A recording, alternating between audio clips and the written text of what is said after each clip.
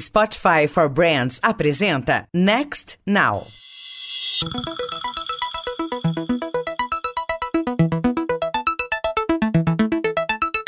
Olá, bem-vindos ao Next Now, o podcast do Meio Mensagem que trata das transformações vividas pelo marketing e a comunicação sob o viés da tecnologia. Eu sou o Luiz Gustavo Pacete. E eu sou a Karina Balan. Nesse episódio, a gente conversa com o Eduardo Scheffer, diretor de Negócios Integrados da Globo, sobre a aplicação inteligente dos dados orientada ao negócio e à jornada dos consumidores. Eduardo, muito obrigado pela presença aqui no Next Now. Muito obrigado a vocês pelo convite. Prazer aqui conversar com vocês. Desde que você está na Globo, e até antes, né? Você sempre, acho que a pauta de dados sempre teve muito presente nas suas conversas, nas suas entrevistas. Por que a gente está falando tanto de dados e qual a importância dos dados para os negócios? De fato, minha vida profissional toda teve muito ligada à tecnologia e, naturalmente, nos últimos bons anos, a dados. Desde o Zap, que era uma empresa basicamente focada no conhecimento do consumidor para poder oferecer ofertas de imóveis, listing de imóveis, né, como classificados. E agora na Globo é algo fundamental para que a gente consiga entender, de fato, qual é o papel de cada um dos consumidores em cada uma das marcas, produtos e conversão necessário para atingir os resultados de qualquer anunciante. Então, eu não consigo ver mais hoje nenhuma estratégia de comunicação ou mesmo uma estratégia de negócios que não seja baseada numa análise mais profunda de dados. A Globo vive um processo em se tornar uma MediaTek, né? Isso também está muito presente. O quanto essa gestão, esse olhar para dados está presente na formação de uma MediaTek? Ou seja, para que eu me torne uma MediaTek,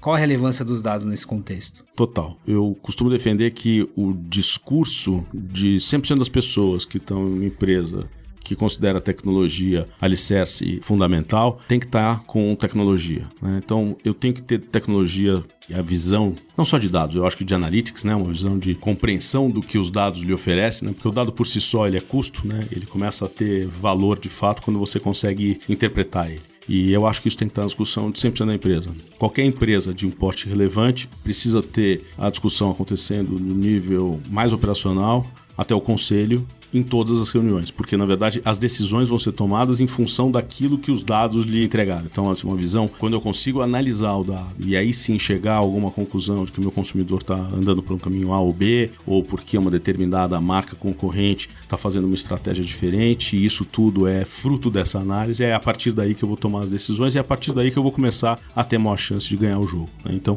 é fundamental que uma empresa tech, seja ela qual for, a Globo naturalmente, uma empresa MediaTek, ela tenha 100% das discussões ligadas à tecnologia, analytics e dados. E eu acho que isso muda muito o perfil das pessoas que trabalham na empresa. Eu não estou falando que você precisa mudar as pessoas, mas você precisa mudar as habilidades delas, né? Então, como dizia a presidente da IBM, eu acho que todo mundo tem que ser realfabetizado em tecnologia, porque senão a gente vai ter uma dificuldade para poder entender o que a gente está falando com os nossos parceiros de negócio. E eu acho que essa é a grande mudança que a gente está conseguindo promover numa velocidade muito boa dentro da Globo, mas eu acho que todas as empresas estão procurando. Além dessa camada de talento, né, eu queria saber um pouco que tipo de outras adaptações, né, você tem que fazer para se tornar uma empresa realmente que tem ali processos pautados em dados, né, porque tem uma questão de talento, tem uma questão de infraestrutura, também tem uma questão ali de para quem você disponibiliza essas bases de dados ali dentro da companhia para que isso seja usado de uma maneira que seja interessante, né, para os negócios. Como que você vê essas outras camadas, né? Eu acho que o dado acaba permeando tudo, né? O dado, a tecnologia, o analytics, enfim, eu não vou ficar repetindo as três palavras o tempo todo, mas você precisa ter uma visão realmente muito mais holística do que significa operar com grandes volumes de dados. Como você bem falou, existe uma camada inicial, que é uma camada de estrutura necessária para que você consiga ter duas coisas: segurança e disponibilidade. Se você não tiver essas duas coisas, não adianta você querer brincar com o assunto de dados. Quando você está falando de segurança, é a garantia de que eu só vou dar acesso a quem tem direito, seja interno ou externo, e que eu vou garantir que os dados que estão lá estão preservados e que vão de fato virar ativo para mim, porque se por acaso eu perder eles, eu acabei de jogar fora um valor que é muito relevante para hoje e será ainda maior no futuro. Depois você tem que ter as garantias de que você vai conseguir acessar esse dado, ou seja, eu preciso ter velocidade de acesso de dados, né? Para uma empresa, vamos pegar para um varejista, eu preciso saber em tempo real quem é aquele consumidor que está no caixa, eu preciso saber quem é aquele cara que entrou na loja, que eu identifiquei porque o Wi-Fi conseguiu identificar que aquele MAC address do telefone do cara já tinha entrado em outra loja e eventualmente eu até sei qual é o tipo de interesse que ele tem. e a mesma coisa vale para qualquer e-commerce, e a mesma coisa vale para uma companhia aérea, enfim, vale para todos, né? Então, disponibilidade é um negócio fundamental. E aí você começa a ter as outras áreas todas estão envolvidas, né? Toda a parte jurídica ligada ao dado, a informação, principalmente aquela que é sensível, que tem dados pessoais, também precisa ter uma atuação muito relevante. A gente tem uma lei que vai entrar em vigor agora no meio do ano, que ela é bastante intensa, assim, nas mudanças que ela impõe. Então, baseada no GDPR, que é as regras que foram implantadas na Europa e que já estão em curso e que estão gerando multas bastante relevantes, a gente tem aqui a LGPD, que eu acho que não tem nem mais discussão se é aquele tipo de lei que pega ou não pega, ela está dada, porque na verdade o resto do mundo já aderiu. Então, as empresas têm que ter essa visão mais clara de que o empenho para que elas possam operar com dados e a seriedade em operar com dados é máxima. Então, aí a gente colocou o jurídico também. E, por fim, como eu falei, acho que como todas as áreas acabam permeando isso, se você for olhar para um departamento de vendas, né, uma área de vendas dentro de uma empresa, como é que ela vai fazer uma análise do perfil do cliente que mais interessa se ela não souber interpretar um dado fruto de um apanhado de informações que ela colocou num CRM? Como é que uma área de produto vai conseguir desenhar um produto se não tiver uma noção clara daqueles produtos que são mais aderentes para o público que ela conhece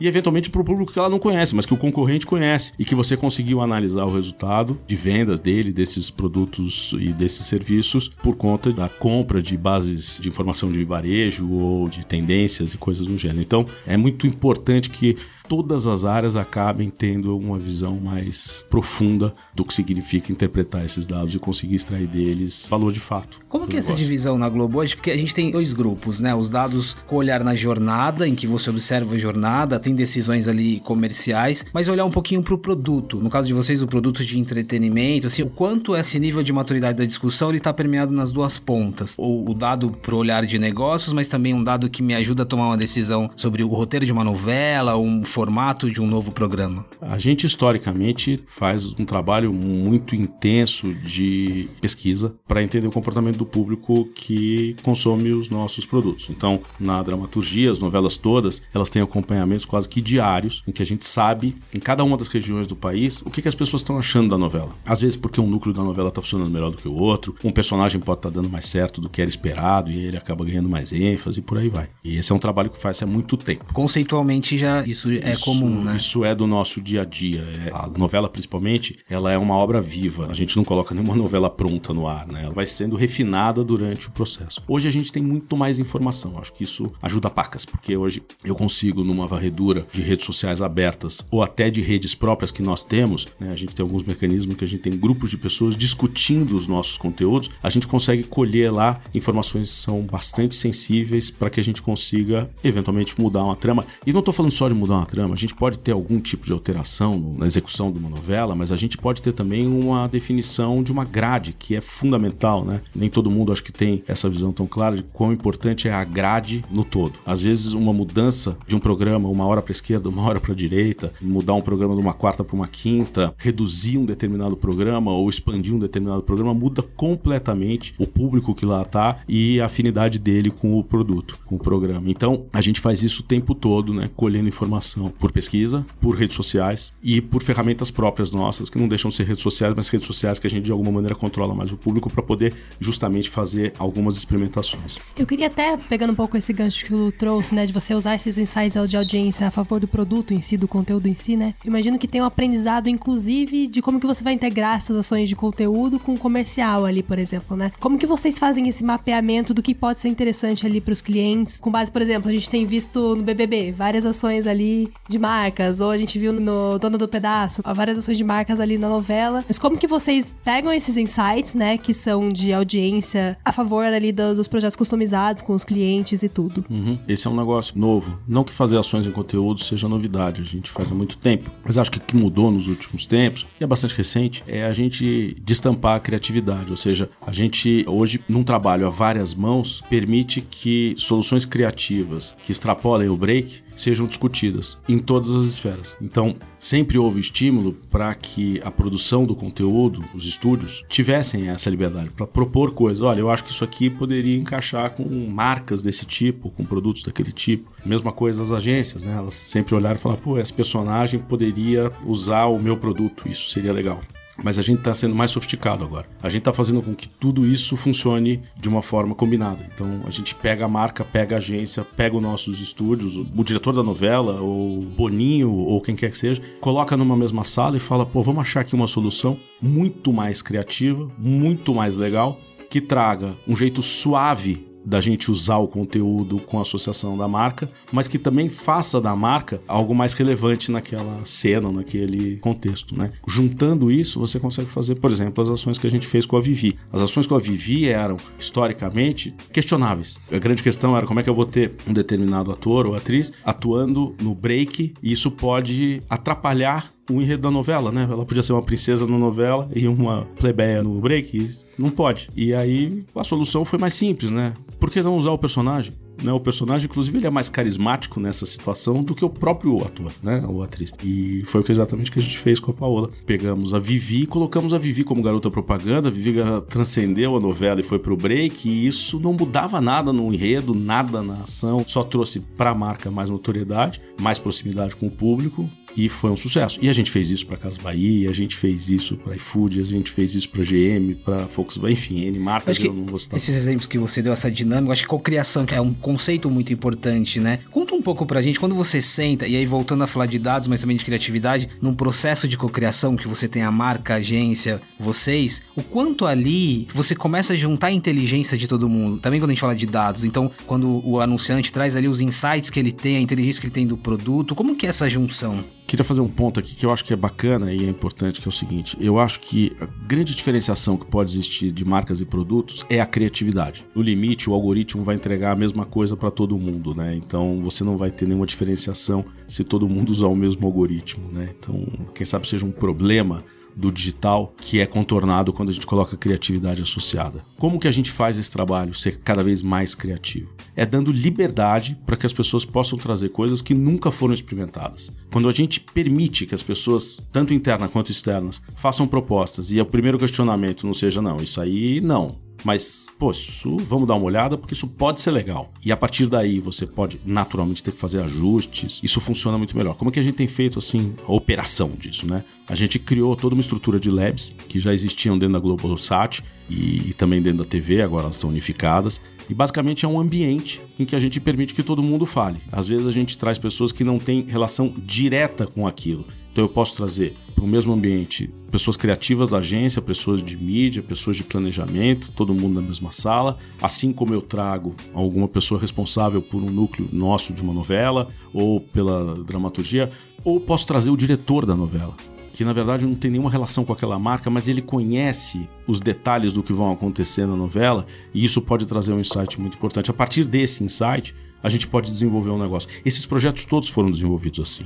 Você diversificou o know-how, o perfil das pessoas que estavam ali, tirou a questão do paradigma, né? Não, isso não, aumentou esse ambiente de inovação mesmo, de troca. Exato, eu acho que inovação é a palavra boa pra gente falar, porque o que a gente tá fazendo é inovando a forma de pensar soluções de comunicação.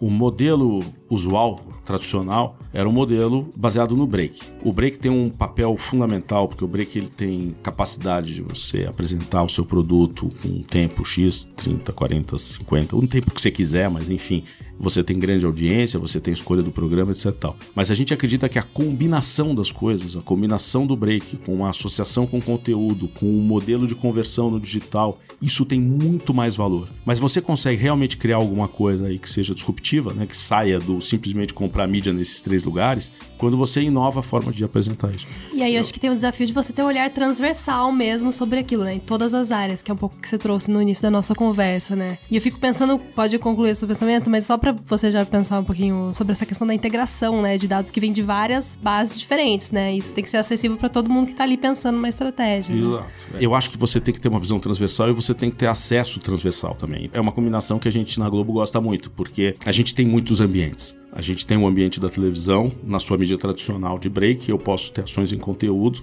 ao mesmo tempo que eu posso fazer ações específicas dentro de um conteúdo definido numa plataforma de streaming, no Globoplay, e eu posso associar isso aos ambientes digitais, sejam os nossos, sejam terceiros, as redes sociais, etc e tal, onde os nossos fãs tanto participam, né? Então, uma combinação. Então, acho que assim, ser transversal é fundamental, ter as propriedades é muito relevante e saber aproveitar não só as suas, mas as de terceiro também. Então, essa combinação, eu acho que ela tem um valor incrível. Agora, você falou sobre dados, né? Realmente, são fontes de dados distintas e, às vezes, complexas para você associar. Esse, quem sabe, tenha sido o maior investimento que a gente fez nos últimos, arrisco dizer aqui, 18, 24 meses. A gente começou todo um trabalho de aproximação, vou chamar assim, de fontes de dados distintas para que a gente pudesse ter índices que ligassem a essas fontes. Hoje eu consigo cruzar informações de perfil de pessoas em redes sociais com impactos vindos do Ibope. Eu consigo cruzar uma informação sobre pesquisa que eu fiz em determinada região com logs que eu tenho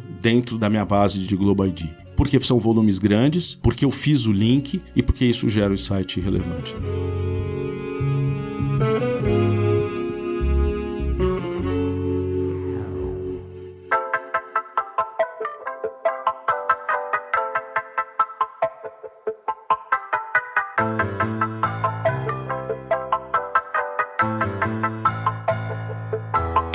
Eduardo, teve uma coisa interessante que você disse sobre a questão do perfil do profissional, né? Nesse contexto de dados e de tecnologia. Eu tenho muita curiosidade de entender quanto que as dinâmicas de trabalho mudam dentro de uma empresa que está caminhando para sua Media Tech. Uso de método ágil, uso de ferramentas diferentes, isso é uma constância ali na Globo? Sim, definitivamente é, e eu acho que são mudanças importantes que aconteceram nos últimos tempos também, tá? A primeira coisa, eu posso dizer, do ponto de vista do perfil do profissional, eu acho que ele tem que ser um profissional hoje com uma visão, como a gente já falou aqui, muito mais clara sobre o que é tecnologia, o que significam métricas, o que significa analytics. Mais do que isso, ele tem que ser um profissional com espírito pesquisador, ele precisa ir atrás de informação para justamente conseguir ter diálogo com qualquer um que seja interno, seja externo, seja um cara que tem mais contato com o mercado, seja um cara que vai discutir soluções de negócio com outras áreas dentro da empresa. Eu acho que essa é uma mudança muito grande que aconteceu lá pra gente. Hoje a gente, apesar de continuar tendo as áreas definidas como sempre tivemos, né, áreas de negócio, áreas de financeiro, estratégia, enfim,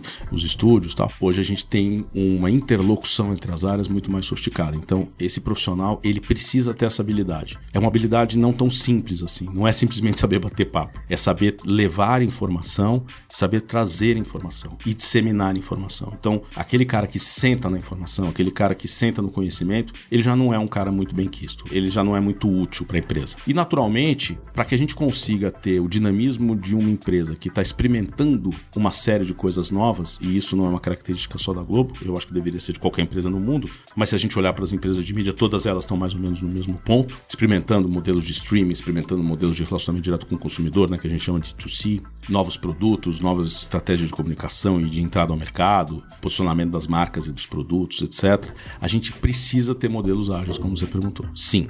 Os modelos precisam ser ágeis. Hoje a gente tem modelos que são, eu vou chamar proprietários, mas baseados, né, em Scrum ou, enfim, metodologias semelhantes, operando em todas as frentes da empresa. As áreas comerciais, elas operam em Scrum, as áreas de inteligência operam em Scrum. Os estúdios têm uma dinâmica específica, quem sabe seja uma metodologia que um dia seja, se já não é, possa ser aproveitada porque ela é muito eficiente, né? O método de desenvolvimento em estúdio é um negócio super sofisticado. Mas todas as áreas estão na mesma coisa. E hoje a gente tem uma mudança que é fundamental. A gente tem as áreas de tecnologia, e eu estou falando as áreas porque a gente tem aquela tecnologia mais voltada para a transmissão da TV, é uma tecnologia específica. A gente tem as tecnologias mais ligadas à análise de dados, engenheiros, cientistas de dados e desenvolvedores. Esses caras estão permeados hoje nos negócios, né? Isso é uma mudança muito importante. A gente não tem hoje um andar que você aperta lá e está escrito assim, tecnologia, vire à direita. Não, tem gente de tecnologia em todos os andares, em todos os prédios nossos. Esse é um exemplo importante, porque hoje quando a gente fala de outras empresas, você acaba centralizando muito a questão da inovação, né? Então você tem a área de transformação digital, a área de inovação, e aí você tem um processo diferente. Aí no caso, o exemplo que você está dando, essa questão de permear, de você ter pessoas distribuídas, acho que tá todo mundo caminhando junto ali, né? Eu acho que a primeira coisa que você faz para não inovar é criar uma área de inovação. No momento que você criou uma área de inovação, você está chamando todo o resto da empresa de retrógrado, de desatualizado, o que quer que seja. Eu acho um perigo isso. Acho que as empresas não deveriam fazer isso jamais. Isso não significa que você não tem uma área que pode estar controlando a sua capacidade de inovação. Isso é outra coisa, sim, né? Sim. Então, alguém que esteja observando a sua capacidade de estar olhando de maneiras diferentes processos, práticas, produtos, etc e tal. E isso você de alguma maneira acompanhar, porque isso pode se perder no dia a dia, né? Eu brinco assim, é muito fácil você ficar preso ao teclado. Difícil é você fechar o computador e falar, agora vamos pensar diferente. É difícil mesmo, as pessoas têm dificuldade de fazer isso. Tem vários estudos que mostram que você tem que tirar a pessoa, não só do ambiente de trabalho, você tem que tirar ela das ferramentas de trabalho para que ela comece a ter inovação e comece a ter a criatividade acontecendo naquilo que é dia a dia. Às vezes a inovação não precisa ser disruptiva totalmente, né? Uma inovação incremental, ela pode mudar completamente o jogo. Uma empresa como a nossa, ela é uma empresa baseada em mídia. O que a gente faz? A gente produz conteúdo, no nosso caso a gente produz conteúdo de alta qualidade, curado, etc, etc. E a gente transmite isso para um grupo muito grande de pessoas em diversas plataformas e a gente associa a publicidade para que a gente consiga ter remuneração em cima desse conteúdo. Este é o modelo.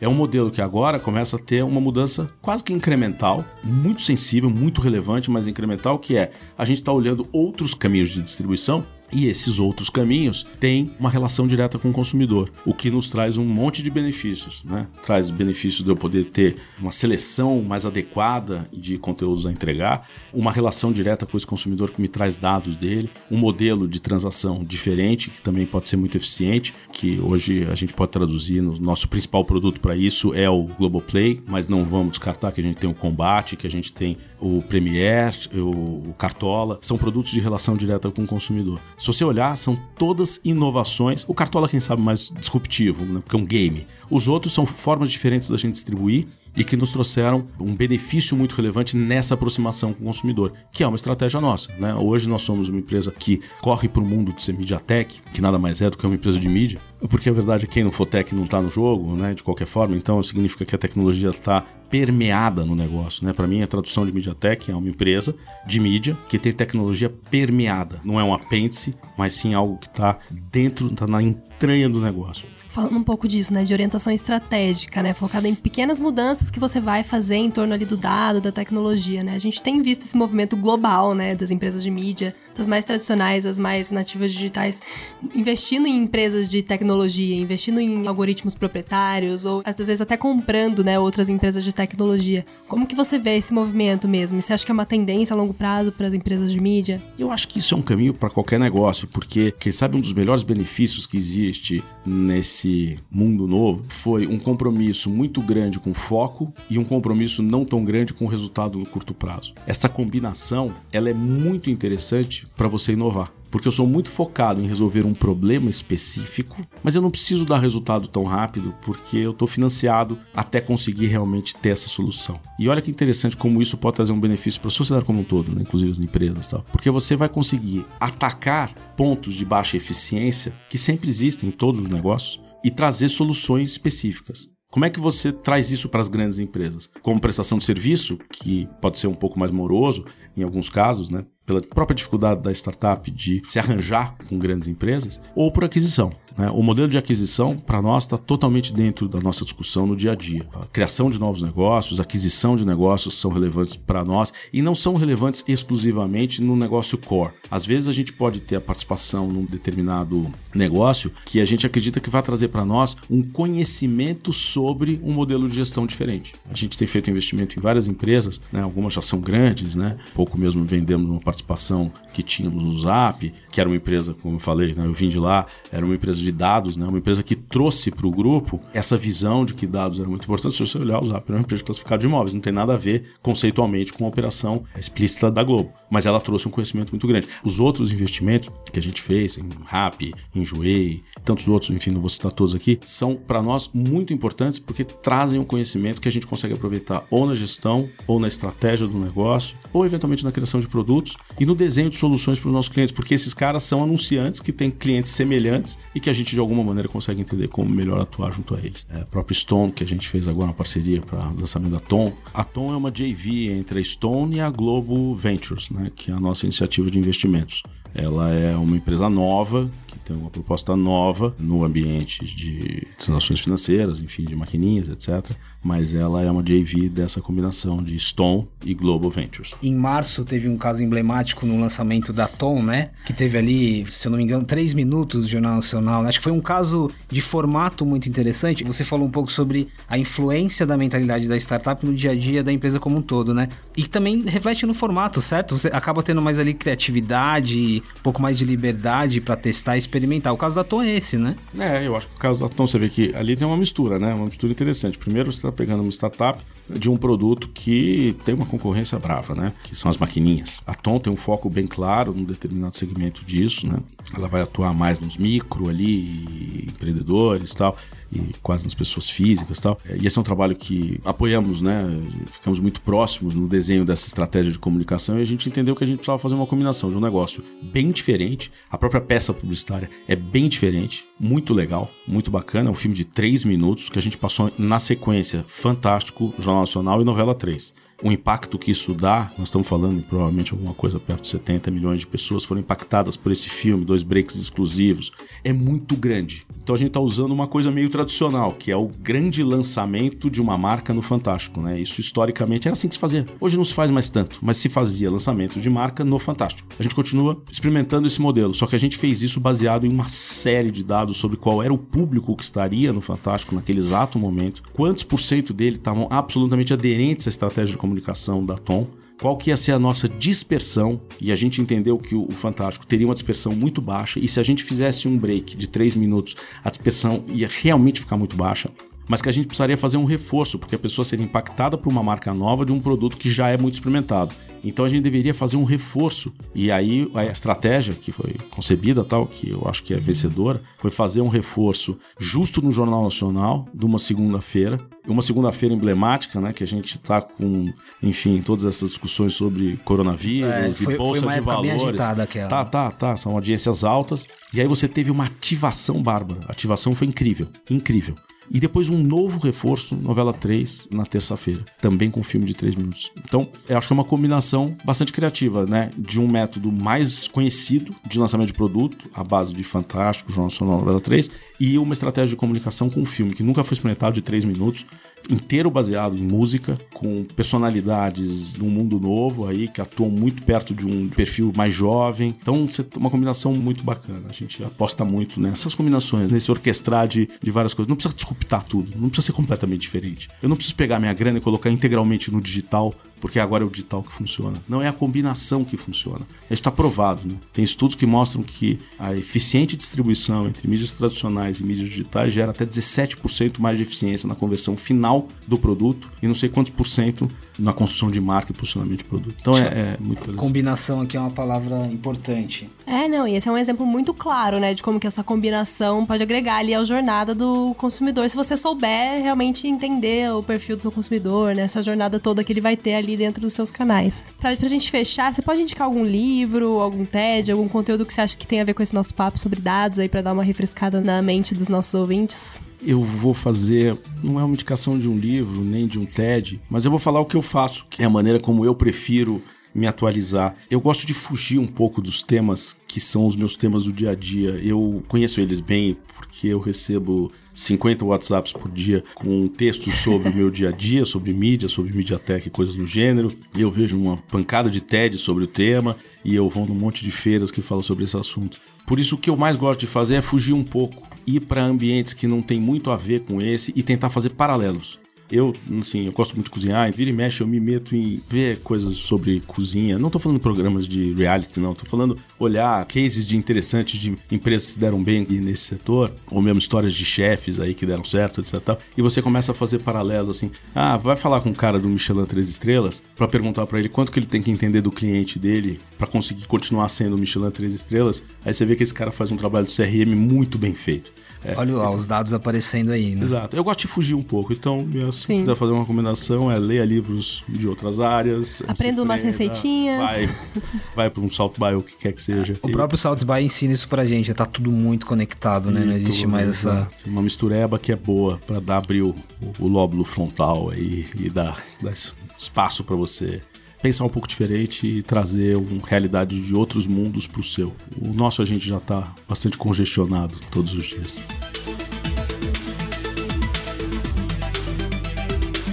A gente também falou sobre dados e jornada do consumidor no episódio 7, sobre marcas 4.0, com o Fernando Vilela, Head de Growth e Marketing da RAP. Vale ouvir, expandir o assunto. Continue acompanhando nosso conteúdo sobre inovação nas principais plataformas do Meio Mensagem. E avisa o pessoal que o Next Now está disponível nos principais agregadores de podcast. Este podcast foi gravado e editado nos estúdios da Audio Edge. Este podcast foi editado pela Maremoto.